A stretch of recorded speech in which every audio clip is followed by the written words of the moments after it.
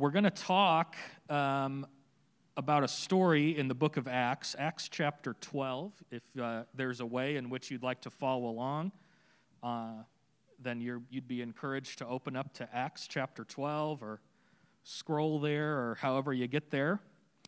A fun story. A lot of our translations are probably going to have a heading for this section of Scripture that talks something about Peter's escape from prison. And, of course, that's the story we're going to be reading, but we're going to be talking less about the actual escape from prison, although a lovely story. And we're going to be talking more about some of the conditions and circumstances that were happening around that particular escape from prison. You'll also notice, for those who are able to recall to memory some of the more intricate details of what we call Holy Week, that is Jesus' arrest, the different trials that he's put on, and then his eventual resurrection, and him revealing himself to the disciples 40 days after he rose from the dead. You are going to pick, if you can recall those details, it's okay if you can't, but if you're that familiar with those details, you're going to find some profound imagery, some parallels that are taking place between this story and the resurrection of Jesus, which is always exciting when we can talk about the resurrection of Jesus. So, with those things in mind, allow me to read our story this morning from Acts chapter 12, starting at verse 1. And we'll read the first 17 verses of this chapter. It was about this time that King Herod, this is a familiar character, arrested some who belonged to the church, intending to persecute them. He had James, the brother of John, put to death with the sword. And when he saw that this met with approval amongst the Jews, he proceeded to seize Peter also. This happened during the festival of unleavened bread. Just massive parallels here. Massive.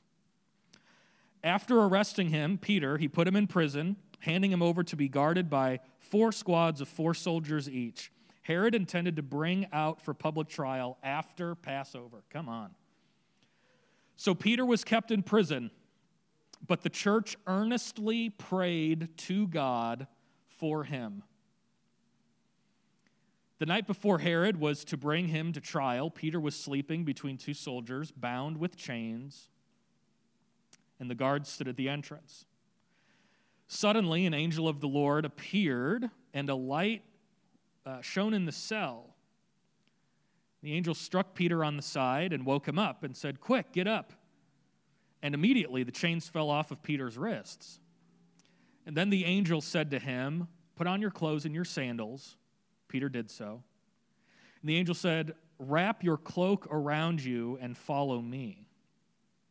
So Peter followed the angel out of the prison, but he had no idea that what the angel was doing was really happening. He thought he was seeing a vision. Peter and angel passed the first and second guards, and they came to the iron gate leading out into the city, and it opened for them by itself, and they walked through it. And when they had walked the length of one street, suddenly the angel disappeared. And then Peter came to himself and said, "Now I know without a doubt that the Lord has sent this angel and rescued me from Herod's clutches and from everything the Jewish people were hoping would happen." When this had dawned on him, he went to the house of Mary, mother of John, also called Mark, where many people had gathered and were praying. Peter knocked at the outer entrance, and a servant named Rhoda came and answered the door. When she recognized Peter's voice, she was so overjoyed she ran back without opening it and exclaimed, "Peter is at the door." And they said, "You're out of your mind." But she kept insisting that it was so, and they said, "Well, it must be his angel then." But Peter kept on knocking. And when they opened the door and saw him, they were astonished. Peter motioned with his hand for them to be quiet, and he described how the Lord had brought him out of prison. And then he said, "Tell James and the other brothers and sisters about this." And then he went to another place. And we will stop there. I don't want us to miss the imagery. I didn't have plans to really highlight it, but I don't want us to miss it. We've got our politicians accusing and arresting people. We have what the majority of the people want being done by the politicians just to appease them. This is Jesus and Barabbas, right? I mean, this is the same thing. Who should I release to you, and who should we kill? This is the same. He's appeasing the public. We have Passover being near this event. And then we get all the way down to when, and I don't want us to miss this, is what the scriptures call us the servant girl answering the door. It was a woman. It was females that were the first people to encounter the recently freed Christ. And when they went to tell people about it, did not believe them also, right? I mean, so many parallels here. So what I want us to know is that somehow, some way in this story, and what we're going to talk about in just a moment, resurrection is the central theme. Is that we're going to be talking about prayer today, and I want us to know that kind of where prayer should lead us, and where our prayers should lead us, and where we should be led through our prayers is resurrection, is freedom, is liberation. The parallels are too thick to ignore. So with that in mind, chapter 12 of the book of Acts shows us that the church is continuing to be persecuted, featuring a story of an impossible escape from prison. And it is clear once again that God has in fact chosen Peter, right, to lead the early Christians, providing another vision, providing another angel of the Lord, providing another reason to celebrate and give God praise, not only before the believers, but before the watching world. And that is very important too, is this idea of witness. This idea of witnessing before the watching world. No, we do have a reason to give thanks. And while we should believe that there could come a day where God would move just as powerfully in our lives as he did Peter's, there is a storyline happening around Peter's escape from prison that provides space for each and every one of us to enter into right now. We don't have to wait another second to enter into this story without needing to wait for us to feel like we're trapped or in prison or in chains. And the way in which we are going to enter that story is through this idea of praying in agreement with other believers. The scriptures tell us that while Peter was in prison, in verse 5, that the church was earnestly praying to God for Peter. This was a common practice for the first generation of believers, that is, to be praying in agreement with one another. To read that the church was praying sends a unique message to us, the reader, and that message reveals early approaches to prayer. So we're getting a bit of a picture into how the first group of believers viewed prayer as a practice. Not necessarily what they prayed, but how they approached the practice itself. And that was corporately and cooperatively. Two words starting with C. Corporate, cooperative. Corporate meaning that the burdens of the needs were shared. It's this corporate, all of us were sharing the same need. All of us are going to share it corporately. Same burdens, same needs. And there was cooperation in that they were agreeing amongst themselves what the actual needs were. And in this particular situation, it was, we got to get Peter out of jail. It's our leader. This is the apostle Peter. We got to get him out of jail. So there was an agreement, but they were all sharing in it as well. And while there are absolutely examples of prayer of this kind of spirit in the church today, that meaning cooperative and corporate, my observations, maybe your observations as well, would lead us to believe that prayer today, and I'm speaking in a very specific way, I'm talking about 21st century Western Protestant Christianity, I'm speaking very narrowly right now. My observations would lend me to believe that prayer is largely seen or approached as more of an individual act, where I or you have the opportunity to have a direct line of communication open with God. Viewing prayer in this way is not wrong, and it is not unhealthy. It is, in fact, the precise reason why we've implemented the rhythm of prayers of the people. We want you to be praying to God about the things that are on your heart. However, I would submit to us all this morning that to view prayer exclusively in this individualized manner leaves us short of a more full prayer life. Once again, it's not wrong to view prayer this way. It's not bad to view prayer that way. It's just not as full as it could be. And that's what I want us to get, is just full. Just fullness. Big picture. For example, corporate and cooperative prayer is evidenced in our sending prayer that we pray every single week. We have an example of individual prayer, prayers of the people, and we do that every single week, where you people, us people, we all pray. But we have another example of corporate prayer as well, and that's evidenced in our closing prayer together every Sunday morning, where we use the phrase, "grant us," and that we may have eyes to see like you. We use that language on purpose because it's imagery that Jesus himself gives us.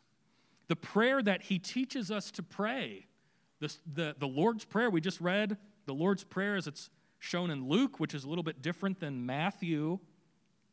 But Jesus himself uses the language, "Our Father," and "give us our daily bread," and "forgive us our trespasses." I believe that's used on purpose as well. There are individual expressions, but today we're talking about corporate and cooperative expressions of prayer, and I think that's what we're getting in this story. We have every reason to believe that the corporate and cooperative nature of the early Christians helped fuel their ability to withstand persecution. Get this list of two. Withstand persecution and exponentially grow in life-giving influence in the process. Now, I'm not talking about numbers on Sunday morning increased when they were being persecuted, because that wasn't the goal. Hopefully you've picked up on that by now, is that was not the goal of these first century believers who were meeting in homes because there was nowhere else to meet. And it was just dependent on the size of your home. That was how big your church was. What they were concerned about was being a life-giving witness to the people that they were around. Whether it was widows getting cut out of the distribution of food, so someone put their foot down and said, "We need to get these widows some food." We read about that a few weeks ago. Or whatever else. Filling needs, feeding the hungry, clothing the naked, these needs of the neighbors, they just filled them with life-giving influence. And they grew in their influence while being persecuted. So how else could a movement grow numerically and geographically over generations in the midst of trials. This is how, as they were mutually burdened with God's business. They shared a mutual, corporate, shared burden with God's business of reconciling the world back to God and caring for those that have become lost in the shuffle of the rat race. That is God's business, from the first page to the last one.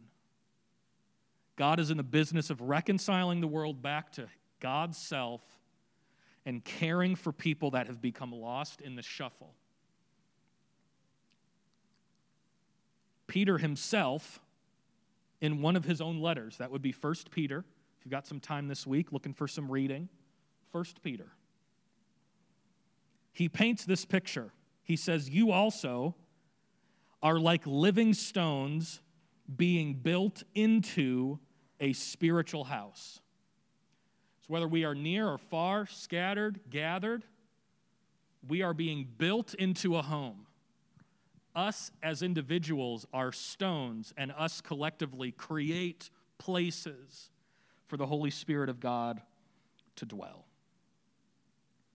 And I believe that the people of Reachway Church, both gathered and scattered, and it's in these last couple months where that is very profound. People who make up Reachway are more than just the people in this room, right?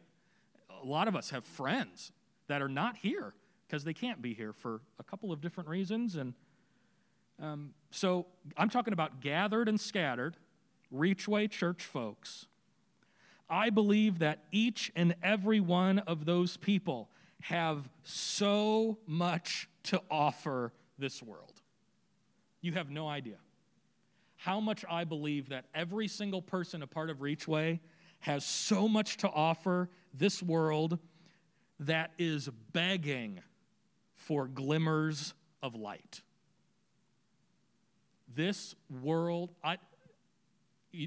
pastorally, what I need to do when I turn on the news, read the newspaper, listen to NPR, radio, whatever else, is I need to sift through the opinions and the hot takes, and I pastorally need to find the brokenness. Because Jesus cares about brokenness, and he wants to heal it. So there's so much swirling around right now in this world, but it's all opinion. And you know who gets left behind when opinions get thrown like grenades at different camps? Is people who are hurting. People who have friends and family and loved ones that are getting beat up, shot, killed, paralyzed, losing their businesses to rioters. Once again, I do not care the side of the aisle. You have no idea how much I do not care about that stupid aisle. There are people getting lost on both sides, and they're hurting, and that's who Jesus cares about. This isn't even in my notes. I need to get off of this soapbox.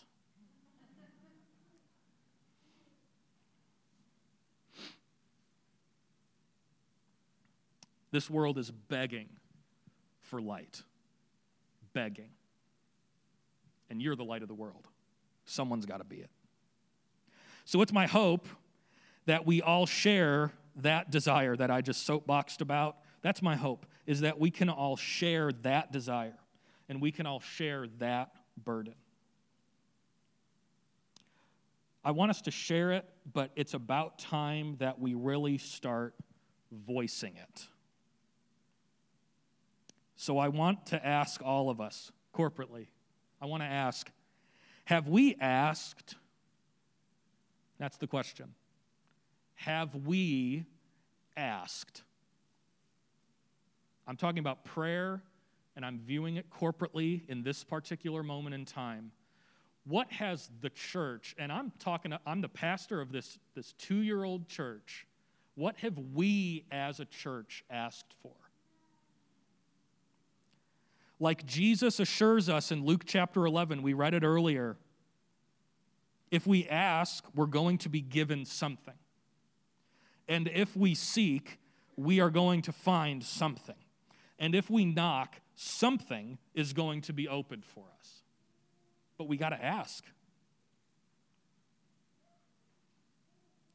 So, have we asked? And what should we ask for? And how should we ask? Perhaps we should ask, as Jesus says in Luke chapter 11, verse 8, with shameless audacity. I love those words. So I don't want us to forget that God has entrusted us with a huge responsibility, and that is to steward creation and care for it well. It's a big responsibility. It's the same responsibility that the first two humans that we read about in the scriptures were given. The Garden of Eden is, I'm gonna create humans last, and when I create these humans, God turns to them, and he turns to Adam and Eve, and he doesn't say, do whatever you want with this. You can take advantage of it. You can suck it dry. You can burn it. You can use it for your selfish gain. No, he says, steward it. And treat it like it's your own. And you would never want your own stuff to be burned, and you would never want your own stuff to be wasted, and you would never want your own stuff to be destroyed. That's how you've got to view the world and the people of this world. That's a big task. The pressure's on. If you were here last week, we talked about this idea. The pressure is on, like for sure. But I want you to know that God trusts each and every one of us to do it. In our own unique ways, in our own corners of our neighborhoods and cities and wherever we find ourselves, God entrusts you to be able to do that. So don't think for a moment that you can't. And we must do this together, not becoming discouraged by the conditions that are around us right now. Excuse me. We have a spirit among us, it's the Spirit of God, that makes us a most resilient people. This first century church, persecution after arrest, after murder, did not stop this group of people. It didn't. It didn't slow them down, and we have every reason to believe that it was their fuel somehow. That the obstacles ended up being just more reason to do it. So we can't become discouraged. It's that same spirit that kept the church that we're reading about week after week going. It's the same spirit that we have amongst us right now. So let us showcase this resilience to the watching world. You are the light of the world, each and every one of you. And you are the salt of the earth, each and every one of you. Someone's got to do it. Someone's got to do it.